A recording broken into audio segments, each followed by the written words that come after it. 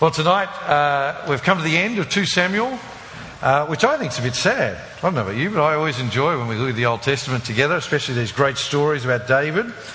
So it's a bit sad to be coming to the end, but in another sense, you're sort of happy for David's sake, I think. You sort of want it to finish, because David gets this incredible high point about, 10 or 11 chapters into the book, and then things just go bad for him. And it just keeps sort of descending more and more. And the conversation I've had over and over again with people in gospel teams who've been looking at 2 Samuel is I just wasn't sort of aware that David was as bad as he was. That's the conversation that keeps coming up. People are sort of aware of the high points and aware of a couple of the obvious sins, but I think sometimes people get shocked by the extent of David's sin and the reality that he actually is a sinner. So by the end of the story, you're sort of thankful it ends in a strange sort of way. You just want it to end for David's sake. You sort of think, I wished it ended 15 chapters ago on a slightly higher note than it is now. But in any event, in many ways, David's life is like every human life. It has its high points and it has its low points. It has sin, it has great acts of godliness. David ruled for 40 years in total. We read at the end there in 2 Kings chapter 2, over Judah for the first 7, if you remember the story, and then over the combined total kingdom of Israel for the last 33. And God did wonderful things through David. We must never forget that. He gave his people rest from their enemies. He established his kingdom to its high point in many ways in the Old Testament. But over time, as I say, we've just seen how flawed David is. We've seen him with all his sin and all his failings. And so at the end of his life, if you go to the second reading there in 1 Kings chapter 2, we jumped ahead and just sort of cheated a little bit to have a look there. But at the end, you notice David doesn't boast about his achievements. If you read the whole chapter, and you can read it later on, you'll actually see that a lot of it is him inviting his sons to get even with his enemies, which is a little bit disconcerting again. But even there, he doesn't boast about his achievements. All David can do at the end of his life is fall back on the promises of God. So at the end of his life, he goes back, and it's like he goes back to 2 Samuel 7, that great point where God promises, David, it won't be through you that I establish my eternal kingdom. It'll be one of your descendants. And so as he says to Solomon, remember God's promises. That's what he does. So as you read on and as Solomon takes over, we're meant to ask, is this the one? Is this the king who's going to rule forever? Is this the king God is going to use to save all the world? If you read on in 1 Kings, and you might have got a taste for this part of the Old Testament, you won't want to read on, well, you'll quickly see as impressive as Solomon was, he had every failing of his father and a few more as well. And so we keep coming back to the main point of 2 Samuel. This whole book is aimed to point us forward to the one true king. Whole point of 2 Samuel is to say David is not the one. We need someone better than David. And so we look forward to Jesus, the true Christ, the true Son of God. And he is the one who will rule forever. He is the one who will give us the forgiveness we so desperately need. And he is the one who we need to bow down and worship. So the failure of David at the end of the story makes us sad in some sense. You never want to see a human being fall like David does. But it's also meant to make us realise just how wonderful our true king is. That's the point of this book. And as if to ram home the point, the final chapter of the book, chapter 24, yet again shows David warts and all, with all his impressiveness and all his failings. So let's get into it. Come with me back to chapter 24 of 2 Samuel. And it starts there at verse 1 really, really ominously. It says, the Lord's anger burned against Israel again. What's the really sad word in that verse? Again. It's the story of the Old Testament, isn't it? The Lord, despite all his grace, Israel sins and God's anger burns against them again. And that raises all sorts of questions for us, especially, well, why? Because sort of we want to know why. We want to know, well, what's the sin? Why do they deserve God's anger? But we're never told, are we? What we do know is God is righteous. God's anger and wrath is always deserved. Whatever the reason, the Israelites deserved what happens. Just by the by, that's an important reminder that God doesn't have to explain himself to us. Often you read in the Bible, you just don't know why God does what he does. And then people sort of try and apologise for God and justify, well, then, maybe God does this and all that. No, God doesn't need us to apologise for him. He doesn't need us to justify him. Too many Christians try and explain away God's wrath and God's anger or other things we find uncomfortable. We always have to remember, if we've got a problem with something, the problem's with us, not with God. And the point here is, God was angry at Israel for their sin, and so therefore Israel deserved what happened. And that's what drives all these events in chapter 24. So let's go on. Verse 1 again. It says, the Lord's anger burned against Israel again, and he stirred up David against them to say, go count the people of Israel and Judah. I think that is one of the strangest verses you'll come across. God is angry against Israel, so God incites or stirs up David to do this horrible thing to them, which is to conduct a census. There you go. Byron's there nodding. Byron loves censuses. He's easily, But that is the way God was working. Now we'll think about why a census in a minute. What's even stranger is if you read in 1 Chronicles 21. So in 1 and 2 Chronicles, they tell the same story as 1 Samuel through to 2 Kings, but from a different perspective. But in there it tells us it was the devil who incited David to do this. It was Satan who was at work through David to do this. Now how can that be? How can it be both the devil behind this and God behind this? How can that be both in the Bible, if you like? How can it say God is in control of it if Satan is doing it at the same time? Well, this is that truth you see most clearly in the book of Job, if you know your Old Testament well. God is in control of everything, but God even uses Satan's evil efforts and the devil's evil plans to bring about his good purposes. And the same way, God is in control of everything, but he even uses our sin and our evil decisions to bring about his good purposes. This is so important to understand. God uses all of our choices and all of our decisions, both good and evil, to bring about his good plans for his children. But even though God does that, and this is sort of the mystery of it in the Bible, even though God does that and God is totally in control, we human beings, we are still responsible for all those decisions and for all those choices, good and evil. The fact that God uses them for good overall, the fact that they are part of God's plan overall, is never seen as an excuse for us to be able to say, well, God's in control, I did it doesn't really matter. No, God says, no, you are responsible for your sinful and evil and good decisions. We saw this in Genesis last year. Remember when we looked at Joseph last year, at the end of last year, same time as this? His brothers, remember the story? What did Joseph's brothers do to him? They threw him in a pit. They sold him into slavery. And at the end of the story, it was only the fact that they had done that that meant that he was there to save them. And so Joseph says to them, it's on your outline, have a look, Genesis 50 verse 20. He says to his brothers, you planned evil against me, but God planned it for good to bring about the present result, the survival of many people. He's not saying, so you did the right thing in throwing me in a pit and selling me to slavery and trying to kill me. He's saying, no, that was evil, what you did. But God was in control of it all and using it for the salvation of many people. Where is the moment in history where you see that most clearly, do you think?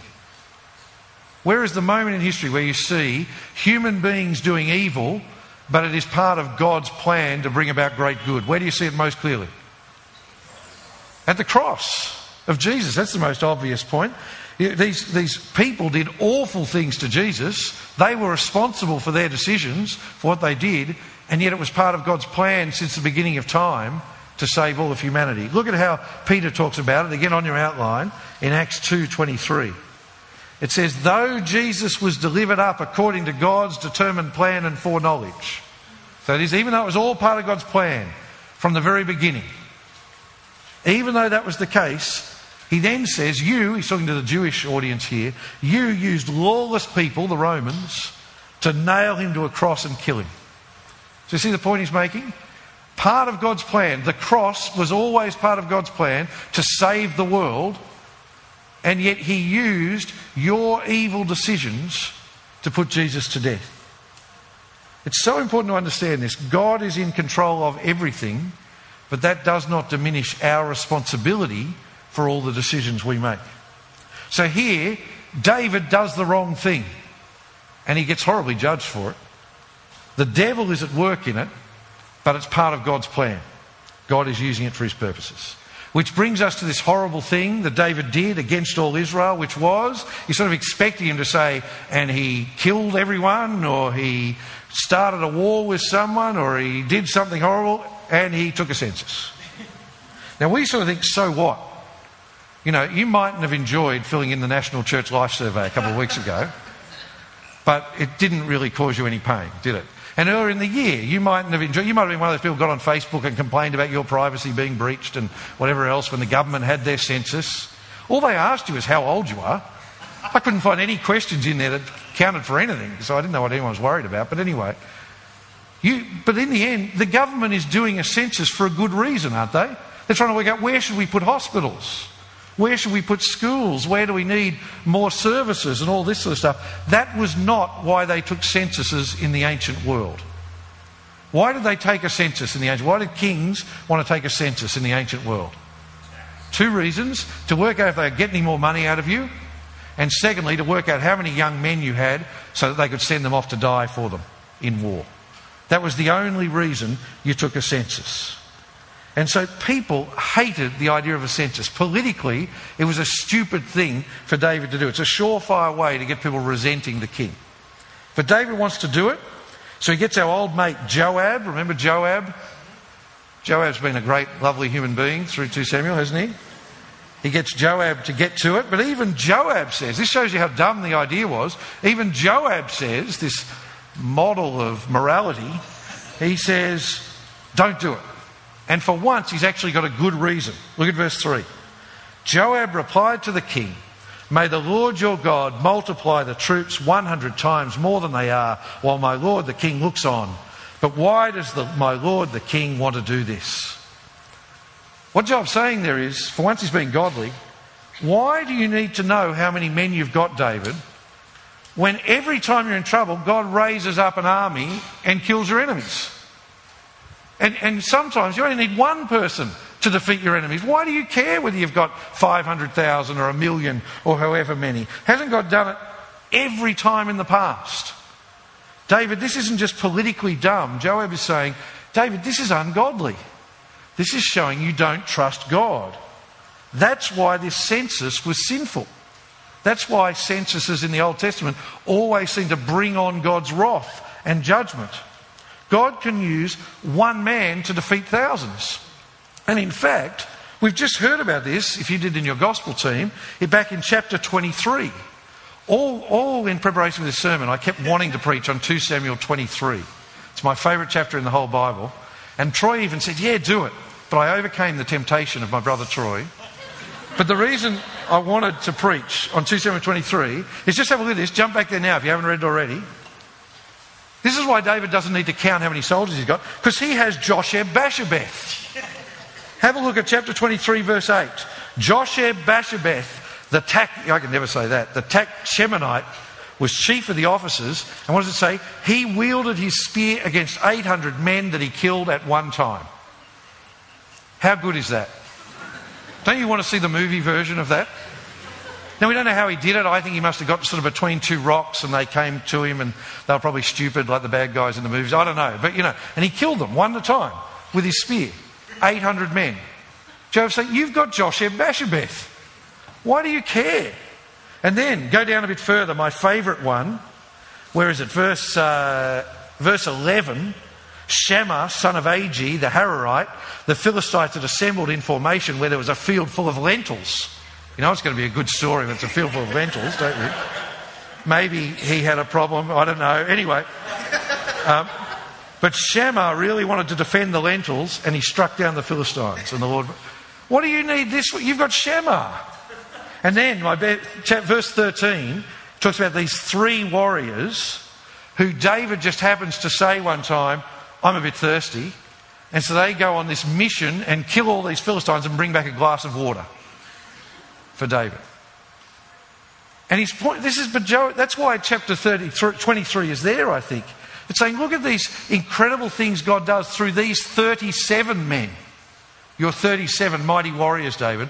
What do you care how big your armies are? And doesn't God have a history right through the Old Testament of taking just a few to defeat millions?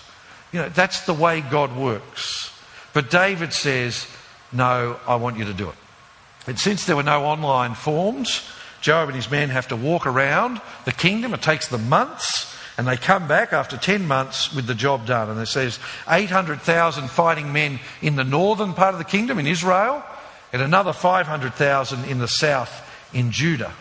It's a bit confusing there, because some people say, how could there be that many people at that time? But the word for 1,000 is the same word as for a military unit. So it could have been less than that, but either way, it's a lot of people. But then with the results in, David's conscience troubles him. Look at verse 10. David's conscience troubled him after he had taken a census of the troops. He said to the Lord, I have sinned greatly in what I've done. Now, Lord, because I've been very foolish, please take away your servant's guilt. It seems that David now finally realises, yes, I was acting like a pagan king. I wasn't trusting God. That's why David feels he sinned so grievously. I should have been trusting God, but here I am like a pagan king counting my troops and working out my plans instead of talking to God about his plans. But the key here is, there are points in the story where you must not follow David's example. But this is one of those points where David is right to follow. The key here is, David recognises his sin straight away. He doesn't try and rationalise it and say, well, all the kings were taking censuses. He just recognised his sin, and then he did what we all need to do with our sin. David talked to God about it.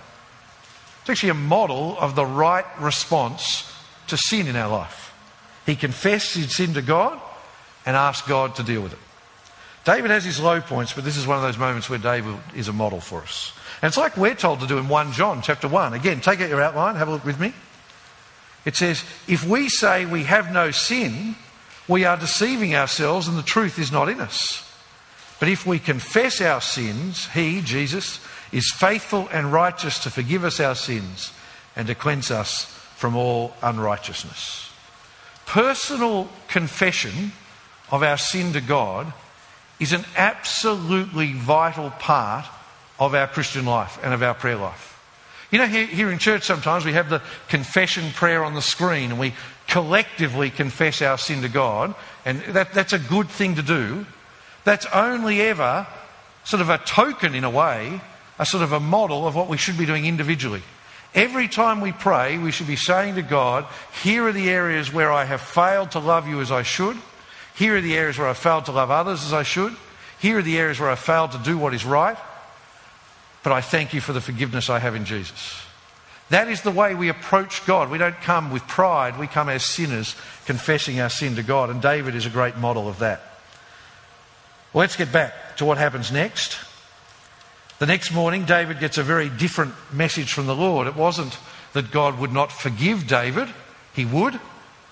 But remember, this all came about because of God's anger against Israel's sin. It's not just about David.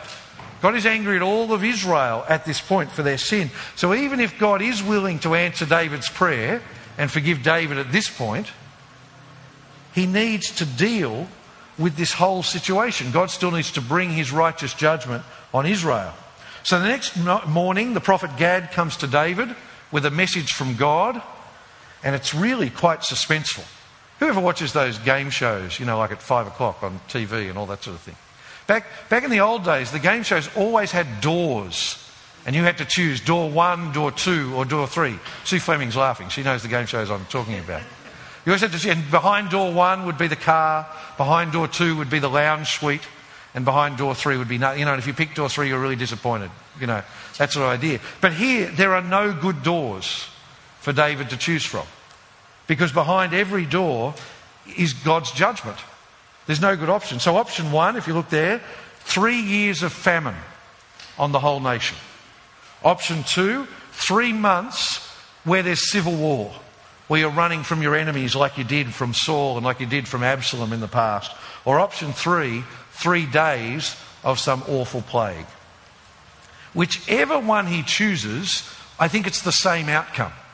The point is, thousands of people are going to die, whether it is from famine or whether it's from war or whether it's from a plague. The only difference is one will be slow, one will be medium term, and one will be really quick.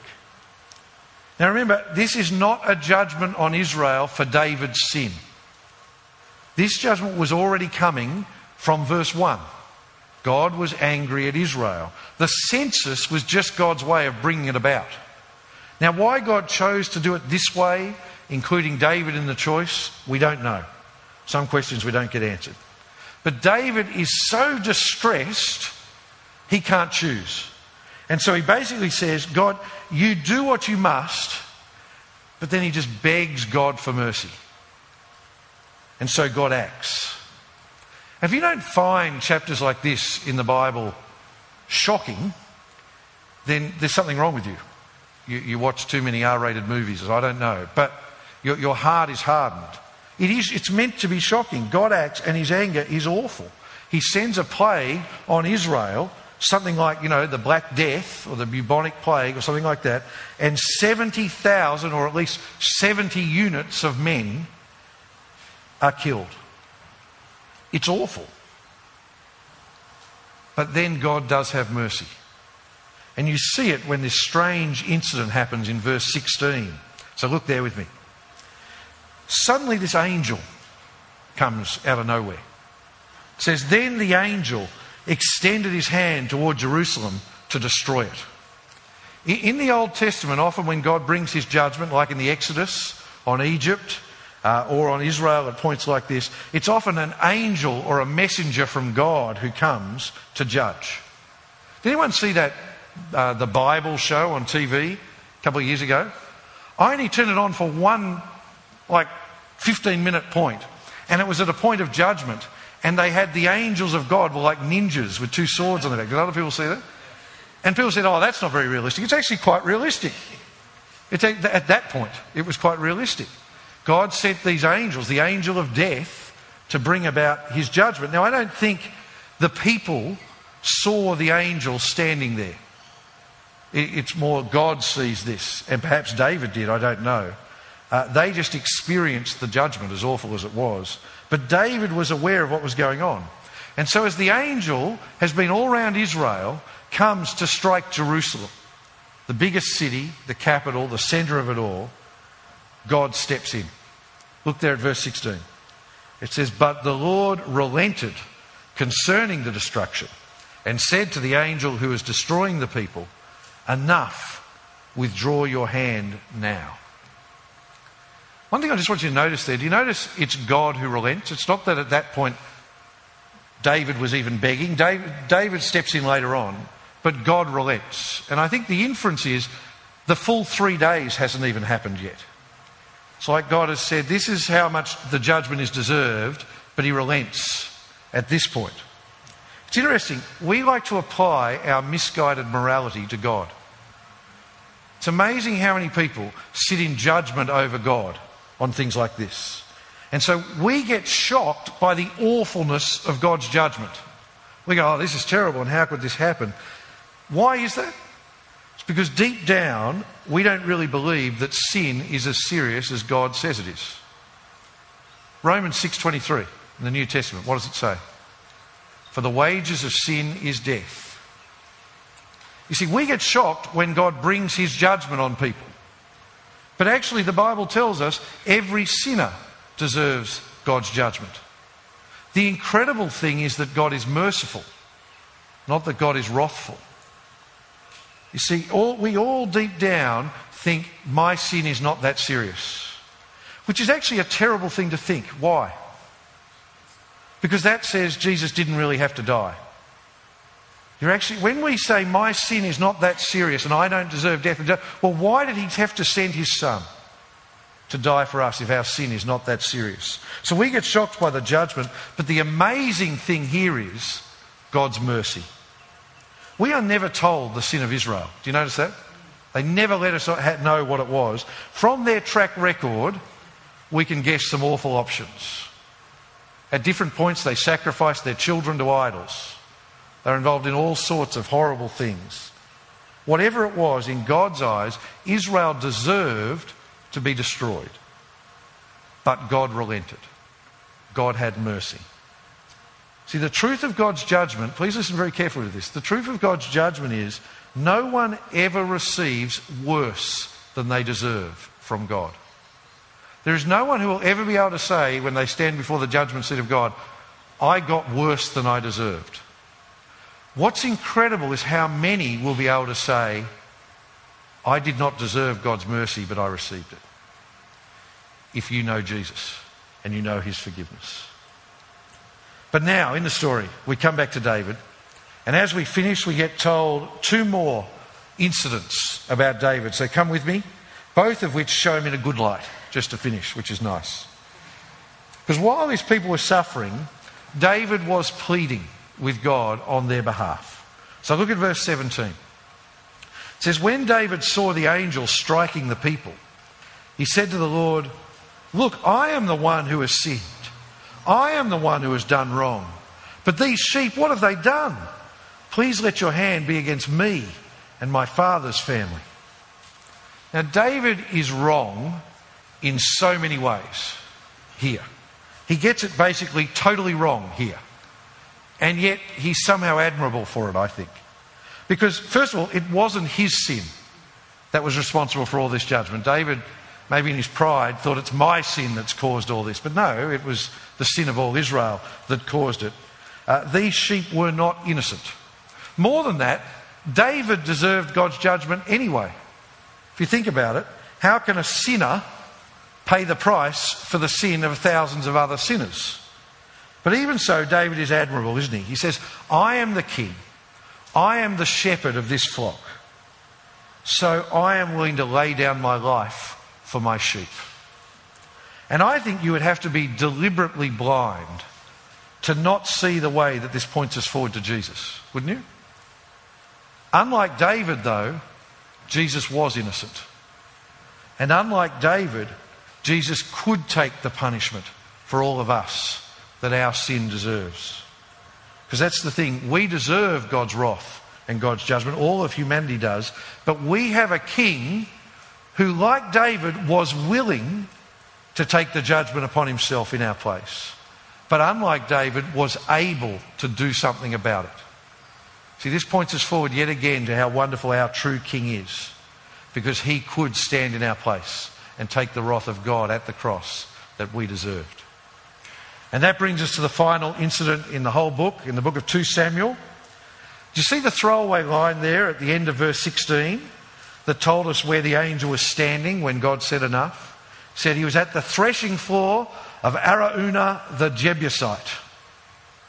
We sort of think, well, who cares? But now we're going to see why that's important. Because that night the prophet Gad comes to David again. He says, go to that place. Go to the threshing floor of Araunah the Jebusite, the place where God showed his mercy, and set up an altar to God. And so David straight away obeys God and does it. But the problem was that this little bit of land in Jerusalem was still owned by a Jebusite. They weren't Jews, they weren't Israelites, they were one of the people who were living there before David conquered it. So you have this funny scene where Araunah, I always think he sounds like a Hawaiian rather than a Jebusite, but anyway, Araunah, I just like saying his name, says, what does my king want? And it's this funny little interplay. David says, I want to buy this threshing floor off you to build an altar to the Lord.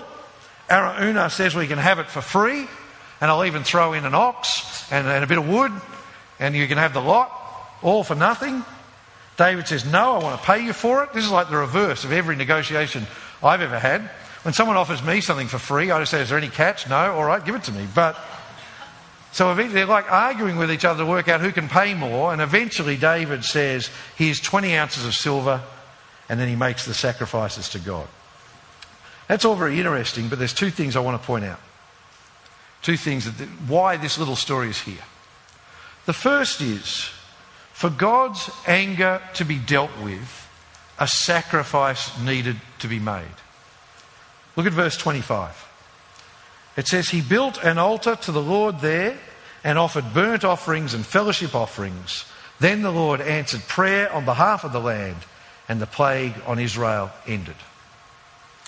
This is really, really important, because this is a mistake I hear people making more than just about any other mistake in understanding God. God does not just forgive. God does not just forgive. God is merciful, but God is also just and righteous.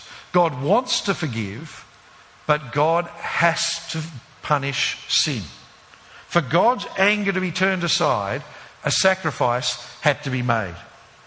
That is the point of all the sacrifices in the Old Testament. You know, when you read the book of Leviticus or the book of Exodus, and they're killing lambs and they're killing goats and they're killing pigeons and they're killing oxes, it's not just because they had a good butchery trade going or something like that. It's because for God to deal with our sin, justice has to be done. Blood had to be spilt, and that was the point of all those sacrifices.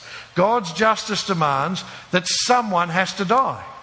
And so those lambs and those oxen and all those other things were killed so that people did not have to die. People say, why can't God just forgive if he wants to? Well, it's because God had promised that justice demands that sin must be paid for. So the lamb or the goat was called a sacrifice of atonement. It died as a substitute for the sins of the people. Because the blood of a lamb can never pay for the sins of all the world. It just can't. It was only ever meant to be a symbol. Just like the death of a sinner like David couldn't pay for the sins of the world. It was always a symbol pointing forward to that great day when God would deal with our sin once and for all. Do you remember what they called Jesus right at the start of John's Gospel? As he was walking to be baptised, and what did they say? Here comes the Lamb of God who takes away the sin of the world. They were saying, here is the one who is going to die to pay the price for the sin of all humanity. That's why we don't kill goats and sheep at the front of church anymore. I for one, am thankful for that. That's why we don't have an altar. Never call that thing an altar. If I had my way, it wouldn't be here. But it's a communion table. It's not an altar. We don't have altars because you kill sacrifices on altars. That's why we have a communion table. So when someone's getting married in here, don't say, oh, they're up before the altar. Don't say it. It's not true. It's a communion table. See, we don't need to make sacrifices anymore. We say, so what? We haven't made sacrifices for, ever that I've been alive. But you see, before the time of Jesus, every human being on earth knew, I must make sacrifice. Every culture in the world knew, I must make sacrifices to turn aside the anger of God or the gods, as they mistakenly might have thought. But because Jesus has paid the price, we do not need a sacrifice anymore. His is the sacrifice once and for all. And that's why, look on your outline, Romans chapter 8, verse 1.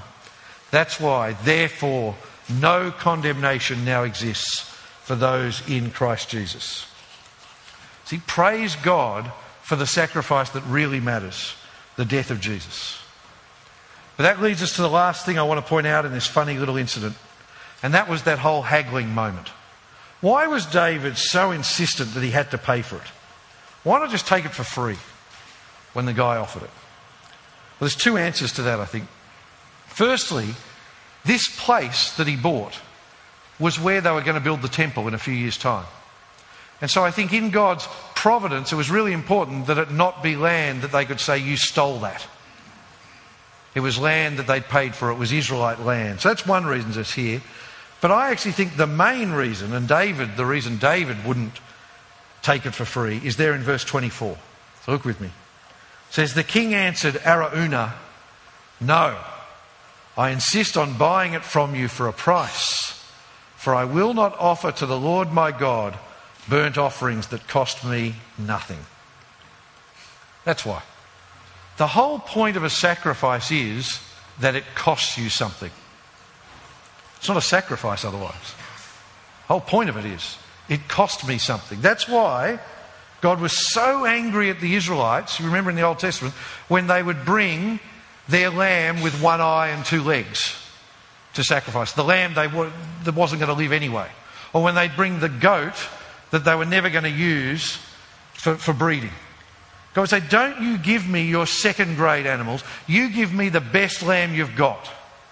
That's the one you should give to God. That's the sacrifice. God deserves the best, not the leftovers.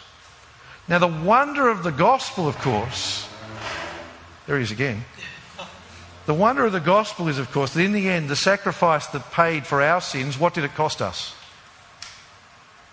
What did it cost us? Your answer is correct. It cost us nothing, but it cost God everything. See, the sacrifice that paid for our sins, the death of Jesus, cost God everything. And yet it's free to us. Jesus was the Lamb without blemish, and he died at great cost, but he took the cost, not us. But now, as people who know that, what do we offer God? If we've come to know the wonderful forgiveness of Jesus, what is our sacrifice that we offer to God? Look at Romans chapter 12, verses 1 and 2. Last thing we'll look at. It says, therefore, brothers, by the mercies of God, I urge you to present your bodies as a living sacrifice, holy and pleasing to God. This is your spiritual worship. See, the Christian who knows what Jesus has done for them says, now God, I give you my life as a sacrifice. That is the sacrifice we give to God. Not to pay for our sins. Not to earn God's love. God already loves us, and he's shown that in Jesus. Jesus has paid for our sins, but we do it because we know the love of God and we know what he has done for us. And that can be costly as we give things up in this world. But that is the thing. It is not a sacrifice. We're not living out Romans 12. It's not a sacrifice if it doesn't cost us anything. But the Christian says, well, it's actually no sacrifice at all compared to the one Jesus made for me. Let's pray. Our Heavenly Father, we thank you for this wonderful book of 2 Samuel and all that it's had to teach us. And we thank you most of all for the way it points us forward to our Lord Jesus. We thank you for the way he is the one true sacrifice who takes away the sin of the world. And so, Father, we pray that as people who know him and trust him, and so have had our sins paid for, we will now offer our lives to him as living sacrifices. And we pray this in his name. Amen.